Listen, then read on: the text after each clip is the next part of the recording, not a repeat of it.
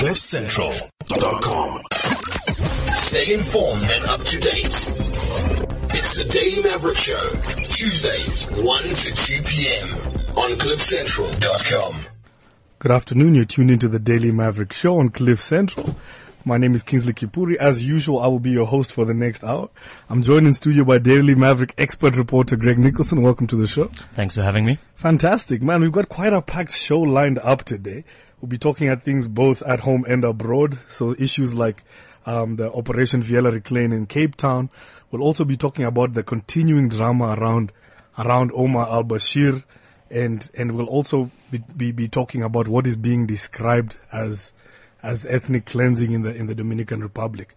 Firstly, I just want to go and talk about what's going on in Cape Town. And we've got reports of the army and other sort of bodies continuing this Operation Viela Reclaim. So I'd like to speak to Bernard from Ground Up to tell us a bit more about what's going on. Bernard, are you here with us? Yes, I'm with you, yes. Fantastic. Now, Bernard, we've been hearing some disturbing reports coming out of Cape Town. Could you just please give us an idea of what actually happened yesterday? In fact, that was on Saturday. As a reporter, I was just hunting out for news. So I went out in Cape Town. I was using public transport and train. And when I got out of the train, I saw people queuing. And I wondered what was happening, but then I just noticed that there were soldiers. I think there were female soldiers fetching people. So unfortunately, I hadn't carried with me my only document, my only passport. So I decided I could leave and then go on for something else. But then later on, I had to come back. So on my way to the train station, because I'm a freelance reporter, so the editor called me and asked me if I could do this story. Then that's when I decided, okay, I shouldn't go into the station right now because I think I thought it was not actually secure for me to go there. The following day I had to go there then. Interesting. So please tell us more. The following day, it was now on a Sunday, I had to visit different tolls and the people who the barbers. But most of the people didn't want to speak to me. Those who wanted to speak to me, yes, they were also courageous to speak to me. Some of them were worried about the situation, about what took place on a Saturday. And when I approached this woman who was who sell mutton and papa and beef, she was actually telling me that it was bad on a Saturday because her sales went down. She was not able to pay her workers the weekly wages because of what happened the previous day.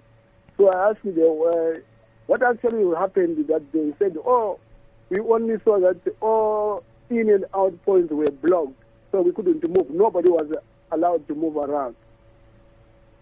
So, and I said, what was happening? They said soldiers were looking for counterfeit goods, any other, the people who did not have documents, and then most of them were arrested. So they're describing that the army came through and the army was looking through their goods, the army was looking through their documents. I actually don't know whether the army who was actually looking for the documents. But it was a combined operation by the army, the police, metro, rail, and immigration officers. So who actually did what? I'm not actually aware of that. But I actually went into the top deck of the Cape Town train station the following day. Okay, interesting. So were there any reports of anyone being injured or any intimidation or any goods being seized? According to what I think there wasn't anybody injured because I asked the people, were there any people injured? But most of them were saying, no, these people confiscated our stuff, but they did not give us any receipts because most of them said they wanted to get back their items, but they didn't know how to get the items. Now, Bernard, you're speaking to Greg here. One, there's been a bit of controversy over whether Operation Fiala Reclaim is, in fact, either a crime-fighting operation or it is targeting foreign nationals. After your experiences on the weekend, what's your views on that question? On the operation. Yes. Whether you think it's particularly just fighting crime or they were particularly targeting foreign nationals on purpose. You see, I think we should approach this whole process, this operation, on an open mind. Looking at the government itself, I think it might like to use this operation as a way of getting rid of criminal elements in the society. But at the same time, let's look at, are they doing it in the best way possible? Maybe to leave other people so that they don't scare people in the manner they will be doing the whole operation. But it's also difficult. I know it's also difficult to warn people that we are coming to do this, because you won't get anything. You won't yield the result. Okay, Bernard, thank you so much for giving us a breakdown of what happened. We'll make sure to sort of come back to you in the coming weeks as we continue to follow this story. Thank you so much. Pleasure, thank you. Okay, fantastic. Now, Greg, Operation Fiala Reclaim is something we've talked about in the past, where it sort of started in the explanation given by the president to basically be allowed use of the army sort of on home soil was to stop the violence against foreign nationals. And time again, we seem to be hearing that it's being used for reasons that are not quite that. Well, actually, at the moment, the reasons aren't anything to do with that at all. Yeah. The stated reasons from the government at the moment for deploying the army alongside the police force in Operation Fiala Reclaim is that it's a crime combating operation aimed to tackle the rather pervasive scourge of crime across South Africa, and they're acting on tip-offs to target criminals. Of course, when the army were deployed with the police after the xenophobic attacks in particularly KZN and Gauteng, obviously everybody thought that it was to stop xenophobic attacks. Now that's completely shifted focus. I mean, it's really worrying, and the reports coming out of Cape Town are sort of like now sort of, I don't know what to call it, but this like super crime fighting force where you've got the army, the police, metro cops, immigration, and apparently they had brand specialists who know what kind of goods are sort of fake or not fake. And they had, I was wondering that. Super force. Yeah. How do you go there and look at a pair of Gucci jeans? I guess if you see a pair of Gucci jeans at, Cape Town train station, you're not going to think they look like authentic. But still, I was just wondering if it's just a metro cop, trying them on and being, these don't quite feel authentic. But yeah, so I think at the moment it's really being pushed across the country and targeting a whole lot of different people for different crimes. But in this instance, I think something like out of 84, 85 people arrested, 81 of them were foreigners. One person, I think there was an arrest warrant out for already. Okay, but so one person was arrested sort of for the right reason. And often those seem to be the figures that come back, where a large amount of foreigners are arrested, and the government is disputing that. But there are a large amount of foreigners arrested, particularly for being undocumented. But then as soon that we're going to speak to lawyers for human rights, they will tell us what happens after the arrest is extremely worrying. I mean, we are trying to get a hold of lawyers for human rights right now, but I mean, before we get to that, I think it's worrying just hearing about this super crime fighting force. It just, for me, just indicates what the purpose is. If you want to sort of arrest a group of people, no matter what do? You sort of put together every single person you could possibly need to arrest someone for anything. You close down Cape Town station. Nobody can come in. Nobody can come out. And you look through absolutely everything. And that's what it sounded like. So somebody's caught with like a little bag of weed. Somebody's Gucci jeans are not quite Gucci jeans. Somebody doesn't have their passport. It's not, I mean, the law doesn't state you must have your passport all the time, but you say he doesn't have one, and you're arresting people basically for anything and everything. To be honest, it concerns me, particularly in the public's response, where many people are saying, yeah, well, you must send in the army, for more broader things and things like that. But, and I think it reflects, this warped desire from society to have a heavy-handed approach, even if that heavy hand wipes away civil liberties. And absolutely. And that's really what we want to get a an idea of is where does the Constitution, where do the laws fall into some of the action we are seeing. Now we'll be talking to Angela Mudukuti, the head of refugee and migrant rights at Lawyers for Human Rights. So Greg, back to this issue we're going about Operation Fiela Reclaim. It's really, really worrying. So we're sitting here. What we first saw with the issues was with the Zulu King, and he spoke out and really spoke out of turn about the foreign nationals and their role here, and that we must sort of kick them out. And then what we saw was sort of everyday people in KwaZulu-Natal sort of going and kicking people out of the communities and burning shacks, and it was quite terrible scenes. And what we're seeing is this is becoming institutionalized. And now we have what is looking like the government using the army, using the SAPS, using the Metro Corps, and using them to basically what is looking like getting foreign nationals out of South Africa almost at any cost. Anyway, it's a story we'll continue following. What we're going to now switch to is the issue of Omar al-Bashir that really dominated headlines all of last week. He was in the country, has been charged at the ICC for crimes against humanity, and there was this issue of should he have been arrested here in South Africa, and what really was the role of that. So we'll be talking to Angela Mudukuti now for real, and she's from the South African Litigation Center, and we can get the breakdown on that.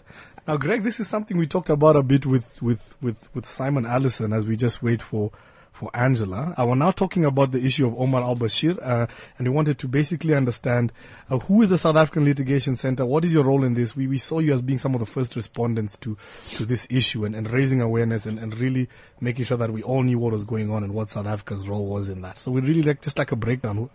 What is your role in this and and what's going on? So the Southern Africa Litigation Center is a human rights organization that focuses on strategic litigation on human rights issues. And under our International Criminal Justice Program, which is my responsibility, we work to ensure that states adhere to their international and domestic law obligations. So we have several other cases. For example, we have a case related to TRC matters. We have cases relating to corporate accountability, etc. So our job is to make sure that there's compliance with international law and domestic law. Now, Angela, when Omar al-Bashir was coming to the country and it was clear that he was actually going to be here, was this something you'd planned to go to court to see if these charges could be instated against him, or was this something you had to just jump to all of a sudden? Well, since South Africa agreed to host the African Union Summit in January of this year, we were aware that President Bashir could potentially come. And the same is true in 2009 when he was invited for President Jacob Zuma's inauguration. We were aware of the fact that he could come. But at that point, the state made it clear. It was the DG of DIRCO who made it clear that should Bashir come, he would be arrested. And so at that point, we didn't need to have legal papers ready. So we were ready for that. And so this year, fast forward to 2015, we knew he might be coming, but we were not sure. And so in May of this year, we wrote an open letter to the relevant members of the state, indicating that we were anticipating Bashir's presence and reminding the South African government of its obligations in terms of the law. And so by the time he arrived on Saturday, we actually didn't have final confirmation that he was coming. And it was only at 10 p.m. on Saturday when we filed our urgent court application when we had confirmation that he had A, arrived, and B, had not been arrested. There was a big sort of outrage and sort of uproar last week based on what, given South Africa's history, whether we should expect sort of a more serious response or perhaps a more aligned response from the executive on what happened last week. What is sort of your reading of the role of the courts and the role of the executive and a potential misalignment about what should have happened last week in regards to the Bashir situation? I think the glory of post-apartheid South Africa is that there is a separation of powers, the executive, the judiciary, and the legislature, and we saw that play out in the situation. Yeah. Our hope initially was that the government would, adhere to its obligations and that there would be no need for legal action. And subsequent to us taking legal action, our hope was that the government would comply with that. And so I think I think we do have a bit of a rule of law issue. I mean, we have to wait for the state's affidavit explaining exactly what transpired, which we should get tomorrow, at which point we can make decisions going forward. But I think there's some serious issues here that the government seems to have disregarded a direct court order. Now, Angela, on this issue, we've seen just recently ANC Secretary General Gwede Mantashe say that if he was in government, he thinks we should pull out of the ICC as quickly as possible. What are your thoughts on that matter? I think that would be a very, very tragic development because the ICC requires critical engagement and support, not withdrawal. And I think South Africa has been leading as far as its commitment to the ICC and domesticating the Rome Statute, that it would be a tragedy for this country and for international justice in Africa as a whole should a leading country like South Africa withdraw. And I also just don't think there is any purpose served by withdrawal. Mm-hmm. And you must be constantly faced with this argument that the ICC is anti-African, that Blair and Bush and Netanyahu should be first arrested before we touch an African sitting head of state. How do you respond to those claims that continually stand up in defence of the state letting al-Bashir leave South Africa? You're absolutely right. It is the question I'm asked often, and the answer is very simple. The ICC has jurisdictional limits. And so there is no jurisdiction for Tony Blair, and there's no jurisdiction for George Bush. I will, however, say that the ICC is investigating the situation in Iraq with regard to the conduct of British troops. So who knows what will come out of that. So, but for example, with George Bush in the United States has not signed or ratified the Rome Statute, and so there is no jurisdiction. And also, I don't think it makes sense for us to say just because we can't go for certain people, we should ignore everybody else. I mean, there are victims here. Justice needs to be done. Crimes have been committed, particularly in the Darfur region. UN statistics are now at 300,000 people who have died in this conflict, and nothing has been done to address this. So I don't think this is a valid argument to say, oh, we should go for George Bush and Tony Blair first, and then African leaders. I think we need to address the situations we can address. And we also need to criticize the ICC for not expanding the geography of its docket. That is a valid criticism, and that's an issue that people should perhaps focus on as well. Absolutely. And what about this idea that's also coming up a lot, that if there's a UN summit, or in this case, if the AU is having a meeting somewhere, that place that it is no longer in quote South Africa. It's sort of AU territory, and that we must guarantee sort of safe passage to anybody to that venue and out of the country. Is that something that legally, is that a sound sort of argument? I don't think it's a legally sound argument because of the commitment South Africa has made in terms of its domestic law when it domesticated the Rome Statute of the ICC. And that means that immunity in this case doesn't apply. And the state respondents in our proceedings said that because they promulgated it in the government gazette that it was law, but actually for something to become law in this country, it has to pass through both houses of parliament. And this so-called immunity agreement did not go through that process. So I don't think this is a legally sound argument to have. And Angela, given the response to this issue and many people standing out in defence of both al-Bashir and the state letting him go, are you shocked at how little airtime the victims of al-Bashir's alleged crimes have been receiving? Absolutely. I think that's a voice that's missing from this entire discussion and debate. It's the voice of the victims, because it is on their behalf that justice should be done, and they're in fact the most important aspect of this entire issue. But unfortunately, politics and rhetoric have overshadowed the vital issue, which is that there are victims that need redress and justice. I mean, absolutely. And I think a big tragedy from last week is that the actual work that happened at the AU summit was really lost amongst sort of the drama of what was going on. Angela, I mean, how do we keep supporting the work you're doing at the litigation center, and what do we sort of concerned citizens, what can we do to sort of help to make sure that something like this doesn't happen again? That's a great question. I don't know. I think, we'd be happy if concerned citizens would continue to follow us on Twitter and our website, and to support the cases, and just to remain abreast of the issues and to have an informed perspective before we jump to conclusions. That would be my hope, that people would take the time to educate themselves before they adopt a position that they don't fully understand. Absolutely. Angela, I think that's sound advice for all of us. Anyway, thank you so much for making time. Thank you for having me. Perfect. Fantastic. I mean, Greg, this is something that Simon and I talked a bit about briefly, and it seems to be something that's coming up a lot. Just this seems to be butting heads between the judiciary and the executive. And I heard Gwede Mantashe in an interview yesterday, and he was quite passionate that the judiciary is trying to create anarchy in some cases. And he looked back to the time we had Parliament, when we had the unarmed guards, not what do we call them? The sort of, white t-shirt not white waiters, walkers. Not white walkers. The sort of in quotes waiters who came into Parliament and sort of evicted members of the EFF, and that's something that the courts played a role in. Within Nkandla, we saw the role of the prosecutor come up against the role of the police, come up against the role of the president, and hearing sort of the Secretary General of the ANC sound like he was almost anti or frustrated or almost angry at the judiciary and saying, it almost feels like they're aggressors and they're against us. So it seems to be sort of what's coming to be a clash between the judiciary. I think, of course, he's angry at the judiciary, but for due reason. And he actually singled out two particular courts and benches, the Western Cape High Court and the North Gauteng High Court. And that was he seems to suggest that those two courts in particular in South Africa are overstepping their role and not respecting the separation of powers between executive, parliament and the judiciary.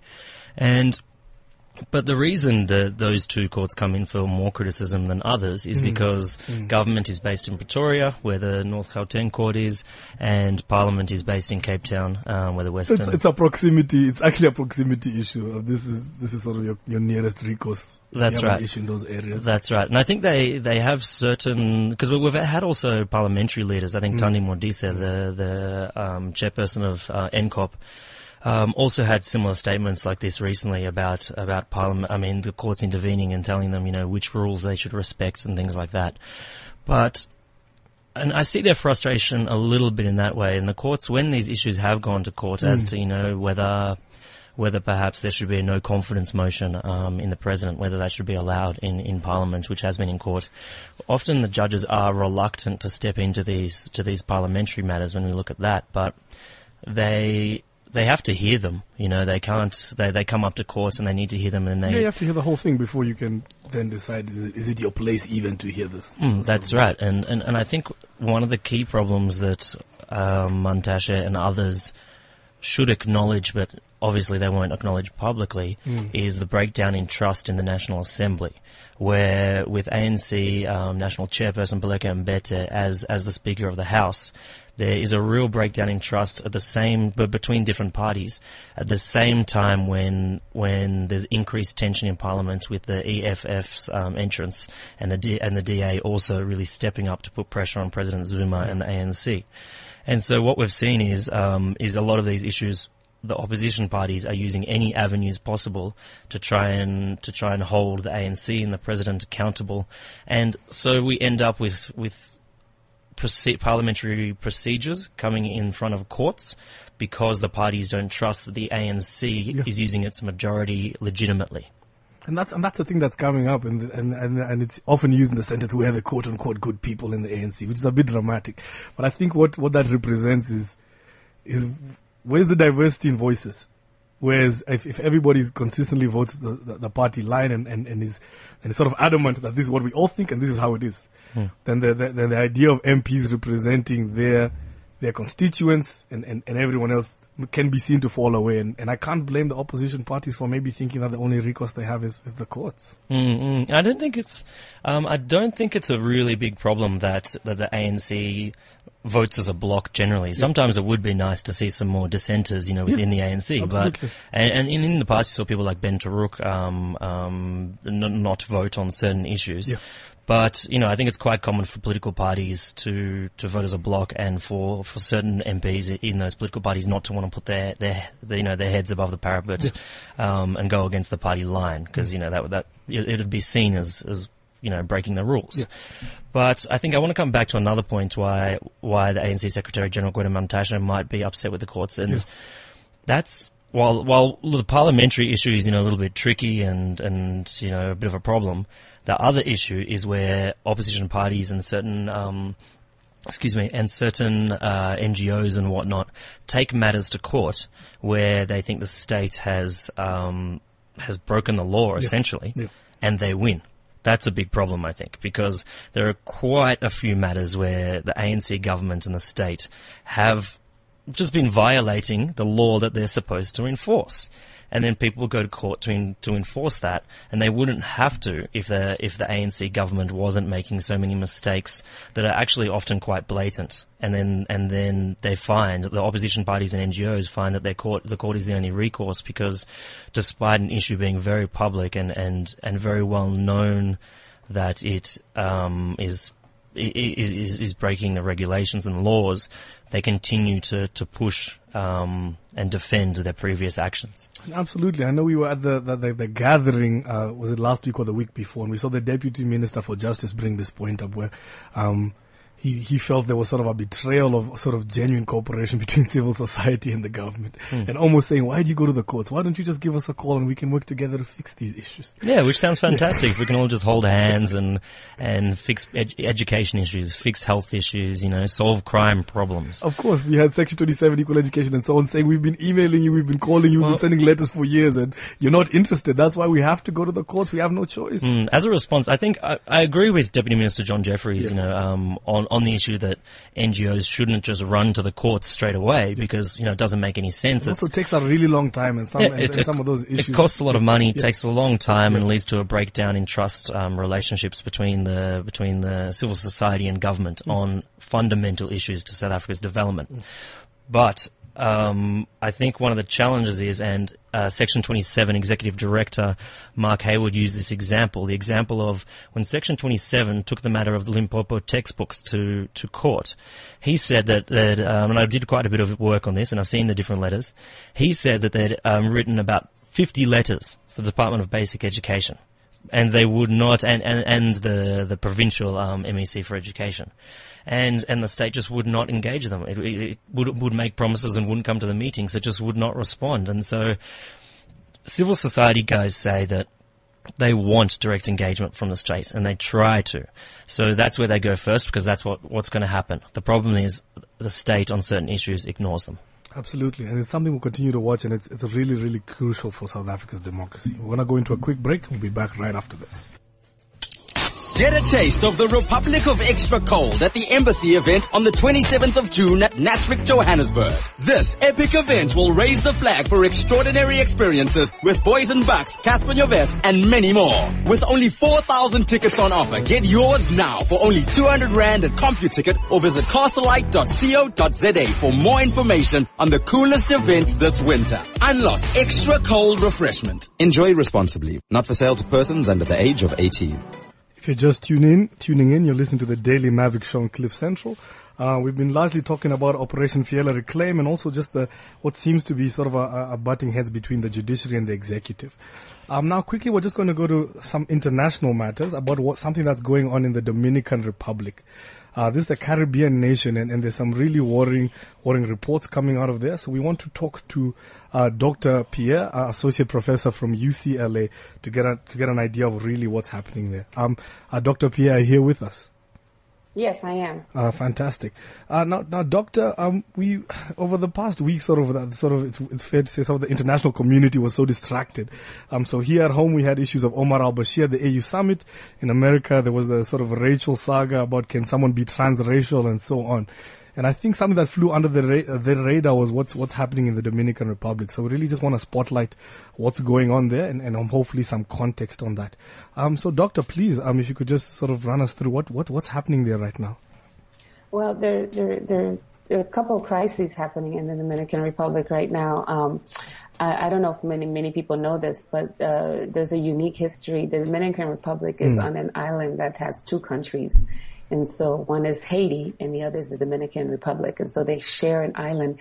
And this dates back to European colonialism when the Spanish and the French took over the island and broke it in two, but also brought in hundreds of thousands of Africans as enslaved people there.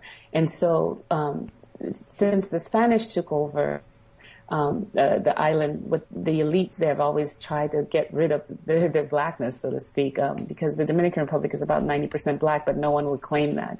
And so that's the brief historical context. But what's happening now is the first, there are hundreds of thousands of Dominicans who are of Haitian descent that have been stripped of their citizenship. Okay. Mind you, there are lots of Haitians migrated to the Dominican Republic from late 1800s to work in sugarcane plantations. And so there was a law that was passed in September 2013 by the Dominican highest constitutional court that effectively stripped citizenship of all black people that have at least one Haitian parent dating back to 1929. So can you imagine this? So even if you were born in the Dominican Republic, your grandparents were born in the Dominican Republic, you can still be deported because you no longer have citizenship. You've been rendered stateless. And so that's the big key legislation that was passed But then there's also a group of hundreds of thousands of migrants that have been working in the plantations forever, that are also being, that don't have any papers, and they're also being deported forcibly. So the government is basically bringing those two groups together, making it seem as if everyone's an illegal migrant. But the truth is they stripped 250,000 people of citizenship, right? And then they gave them till June 17th to regularize their status, which means that they had to go and find all kinds of paperwork, get all kinds of letters of recommendation from Dominicans, and to prove that they're Dominicans, even though these people don't know anything else but the Dominican Republic. And so the what's happening now is that this June 17th deadline has passed, and a lot of people are just afraid. There have been lynchings of Haitians. They're putting them in buses and throwing them across the border. And mind you, these are porous borders, right? Just if you think about any of the African countries on the continent where people just go across borders to market and do different things. And so this is what's happening right now. And so there's this anti-blackness going on, and they're just basically pushing people who have never been to Haiti, who don't know anything, who have no family there. They're just dumping them across the border. And they're doing that brutally. And basically what the government is saying is that they're trying to do a social cleansing, which is really a racial cleansing. And there's a long history to that. And what's worrying about this more is this really reminds us of the 1937 massacre of about 30 to 40,000 Haitians at the Dominican border by a dictator called Rafael Trujillo, who also had the same kind of anti-blackness sentiment. And basically, within 4 or 5 days, they killed these 30 to 40,000 Haitians with machetes, trying to get rid of them. And the Dominican Republic is fascinating because it has this history of not wanting to claim blackness, right? And so even though what's fascinating about that as well is that most of the people are so black that you can't tell who's Dominican and who isn't, right? And you can't tell who's Haitian and Dominican. So in 1937, when Trujillo, who was a dictator, ordered this massacre, the only way that they could tell the difference was to go around and find any dark-skinned person and ask them to say this one word in Spanish that Haitians, because of their Creole language, can't pronounce a particular R in the Spanish language, and so they had them say this word called perejil, which is the word for parsley. And so they would go and look at anyone and say this word. Anyone dark and say this word. If they couldn't say it, they'd be like, well, then you're Haitian, and it would massacre them. And so that's what's so they're drumming up this hatred of black Dominicans, really. And so now so what's worrying is both you have the militaries going through villages and basically looking at anyone who's dark enough to be supposedly Haitian, and then taking them and busing them across, or beating them. And so that's what you have. It's a major international crisis that people are not paying attention to, partly because I think, Haitians don't get that much attention, but they're black, right? And this is a civil genocide, I think we want to call it, and it's a racial cleansing. Jeez, we have hundreds of thousands of people now being rendered stateless. I'm just trying to think, is Haiti accepting these sort of people who are now being described as Haitians? Is Haiti accepting them and willing to sort of accept them and give them status in Haiti? No, well, partly, and I think there's something, and Haiti has all kinds of problems now, right? In terms of, since the earthquake, Haiti's been under military occupation for the past 11 years. That's the other thing people don't talk about. It's been, so there's a military occupation by the MINUSTA, which is the UN occupation group. And there's a lot going on. The president that we have in Haiti was installed by the U.S. government, right? So there's that, and then he's also part of the elite. So the elites in both countries are doing business with each other. There's all kinds of corruption going on there, right? In terms of the top elite. And so the Dominican elite are using Haitians as the scapegoat to actually cover all the economic and political misery that's happening in the Dominican Republic for all its peoples, right? And so, but then the Haitian government doesn't have any power, any say. And so, the president now, Michel Martelly, which was handpicked by the U.S., says, well, we're not going to accept these people because they're not Haitian, which is true. They were not born in Haiti. And I think that's a principled action. But at the same time, when you have thousands of people being thrown across the border, you have to figure something out. And according to reports from the border, they don't have the capacity, to be honest, to do anything. And so they've been basically impotent, just sitting around waiting to see what happens. And so I think on some part they're just as to blame for not really taking a stand. But then at the same time, they're not they don't have the right power to even stand up to the Dominican Republic. And I must say that, what's fascinating, what's also important to recognize is that the Dominican Republic gets most of its trade out of Haiti. So they make a lot of money, and a lot of people getting rich from just selling stuff to Haiti. So there's a trade imbalance where the Dominican Republic, 10 times of its trade, compared to Haiti, right? The business elite, the Dominican corporations, building agencies, they all make all their money in Haiti. And that's the other part that's not getting said. So they can hate black people all they want. At the same time, they're making all the money off of these black people.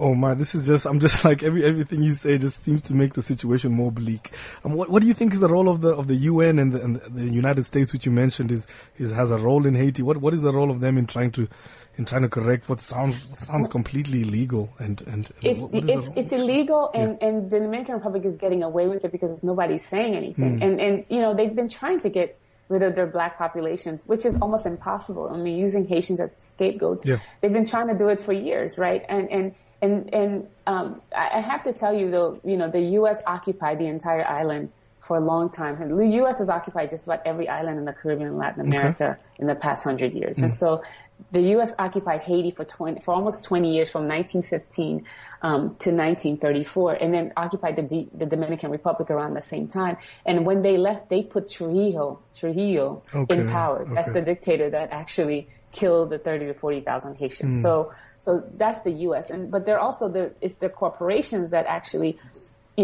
brought in all the Haitians to work on the sugar plantations in the Dominican Republic. And not only that, the U.S. government's military sends people to the borders to help the Dominican block the border. So there's a militarized border on the Dominican side, trained and manned by U.S. military, because that's part of the quote unquote global war on terror, right? The war on drugs and the war on terror. So the U.S. is part of this problem. And so of course they're not going to call it out, because it would call out their particular actions in making this racial crisis even more political and more disturbing. So just to be clear, you're saying that the Dominican Republic border has U.S. troops that are guarding the border between the Dominican Republic and Haiti. Exactly. Jesus. And U.S. troops training Dominican soldiers. And so there's a great article that came out in the Nation magazine. It's a U.S. Nation magazine, and it says, why are U.S. Border Patrol agents in the Dominican Republic? And it really shows how, part of this, the U.S., exporting its, quote unquote global war on terror and linking that to this war on drugs. And so supposedly they're there to prevent drugs from coming into the DR and to prevent people from going, but they're the ones providing the training to the DR border. And so, these international communities are all implicated in this, right? And the UN, I have to say, people don't even know this. UN, after the earthquake, its soldiers brought cholera to Haiti that has killed 9,000 people in the past 3 years. So let's remember that as well, right? And then, lately it's come out that the UN has been sexually exploiting women and children there, and really treating Haitians as if they're less than humans. And so what we need to do is just figure out, I think black countries, the Caribbean community has come out, the Caribbean governments have come out against this, right? CARICOM, which is the Caribbean regional board, saying this is outrageous. But they too are not as powerful, for example, as the U.S., right, to come in and say something. What you're saying, it sounds like unless we have America bought into finding a solution to what's going on this island, it doesn't sound like there's going to be enough power from the Caribbean countries to really make any lasting change. I agree, but I also think the other thing we need to do is to make this known, right? I feel like people don't even know this. People on the African continent don't know this, right? That, there are all these black people, because they're black, are being denationalized and stripped of citizenship and deported and killed. And, and just because they're black, right? And so part of that is to get the world to know that this is happening, right? I mean, this has been under the radar from the very beginning between all the craziness happening all over the world. Yeah. Especially in the U.S. with the recent, shooting of the black parishioners in the church by this white supremacist. So this has been completely left out of the conversation. And so I think you're right. I think the U.S. needs to step up and own its responsibility in creating this craziness in the Dominican Republic. But people also need to be loud and clear and see that this Dominican government is really creating a genocide, and it's similar in proportion to what happened in 1937. And until we call them out and get the world to come together and say this is not correct, it's not going to happen. And so the first thing I think, which is important, which is why I'm so glad we're talking about this on your station, is that people need to know that it's happening. I mean, absolutely. I mean, when I hear this, and I saw you speak about this on a different podcast online, is I couldn't help but try and connect these things and feel like almost like the state of black people was in jeopardy. And I know it sounds a bit dramatic, but I mean, you there in the States, dramatic. do you It's feel like there's a world. connection when you see Charleston, when you see Dominican Republic? Do you almost feel like just black people as a whole around the world? Do you feel like there's something going on there? Yeah, I feel like, I think the world never really liked black people. Yeah. So, I mean, so that's that. But I just feel like there's something going on where it's been drummed up, right? From the very beginning, there's always been this anti-blackness globally. And we know this, right? And that's the result of this long history of slavery and colonization. Yeah. But then to see it drum up these days, I mean, from Libya, right? With the killing of Muammar Gaddafi and the killing of thousands of black Libyans, right? By the Arabs, right? In Libya, to what's happening in Morocco to Africans, to not Africans, but, because Morocco is in Africa and they don't want to claim this, but to what's happening to dark-skinned people all over, right? To Europe, right? To the way, what's happening to the African immigrants in Paris, in Italy, and then, in the U.S. where black people are supposedly more free, but there's this epidemic of violence, both by police and the vigilantes. And so there's something going on in this world where, it's just about skin color, where it's unbelievable that people can get away with all this stuff. And I feel like the Dominican Republic can get away with it because everybody else is doing it, and this anti-blackness is so pervasive. And until we stand up, as together, right? And this is the time for Pan-Africanism, right? We need to come together and think about these things that more than just national problems. And I say this about what's happening in Charleston, South Carolina, in the U.S. is that the anti-blackness is not just limited to the nation. It's not just the U.S., it's all over the world. And so you can't take it piecemeal and focus on very specific national crises when you see it happening globally. And it's our task as people of conscience to actually attack this and link all these things together. Absolutely. I mean, honestly, Doctor, there's really nothing I can add. What I will say is thank you so much for your great work on this and for speaking about it. And I'd really love to do sort of state of blackness around the world show in the future. And we'd love to have you on that. Oh, that'd be great. Well, thank you so much for having me. Okay. And, I wish you all the best. Fantastic. I know the time difference is brutal, so we'll let you get some sleep. Thank you, Doctor. Okay, great. Fantastic. All right, thank you. All right. I mean, as I said, there's really nothing to add on to that. I mean, even here back home, we think back to Marikana, and it's almost been 3 years since the massacre happened. We had the inquiry that sat for almost 300 days. We had the testimonies and the brutal testimonies from all the families who've lost their loved ones, lost their sons, lost their husbands. And we hoped there would be some sense of justice coming out of that. The president has received the report and he's been holding that for about 83 days now, and we still haven't heard anything on this. And it's hard to feel like there's going to be any justice for the families and the loved ones of the slain mine workers. So what we're going to do is going to keep highlighting sort of every week that we don't have a response on this report, and we really urge you all to make sure that we can give something back to the families and communities that feel like their people were sort of shot and killed in cold blood. If you're just tuning in, this is the Daily Maverick Show. Please download the podcast and subscribe. We'll see you next week. CliffCentral.com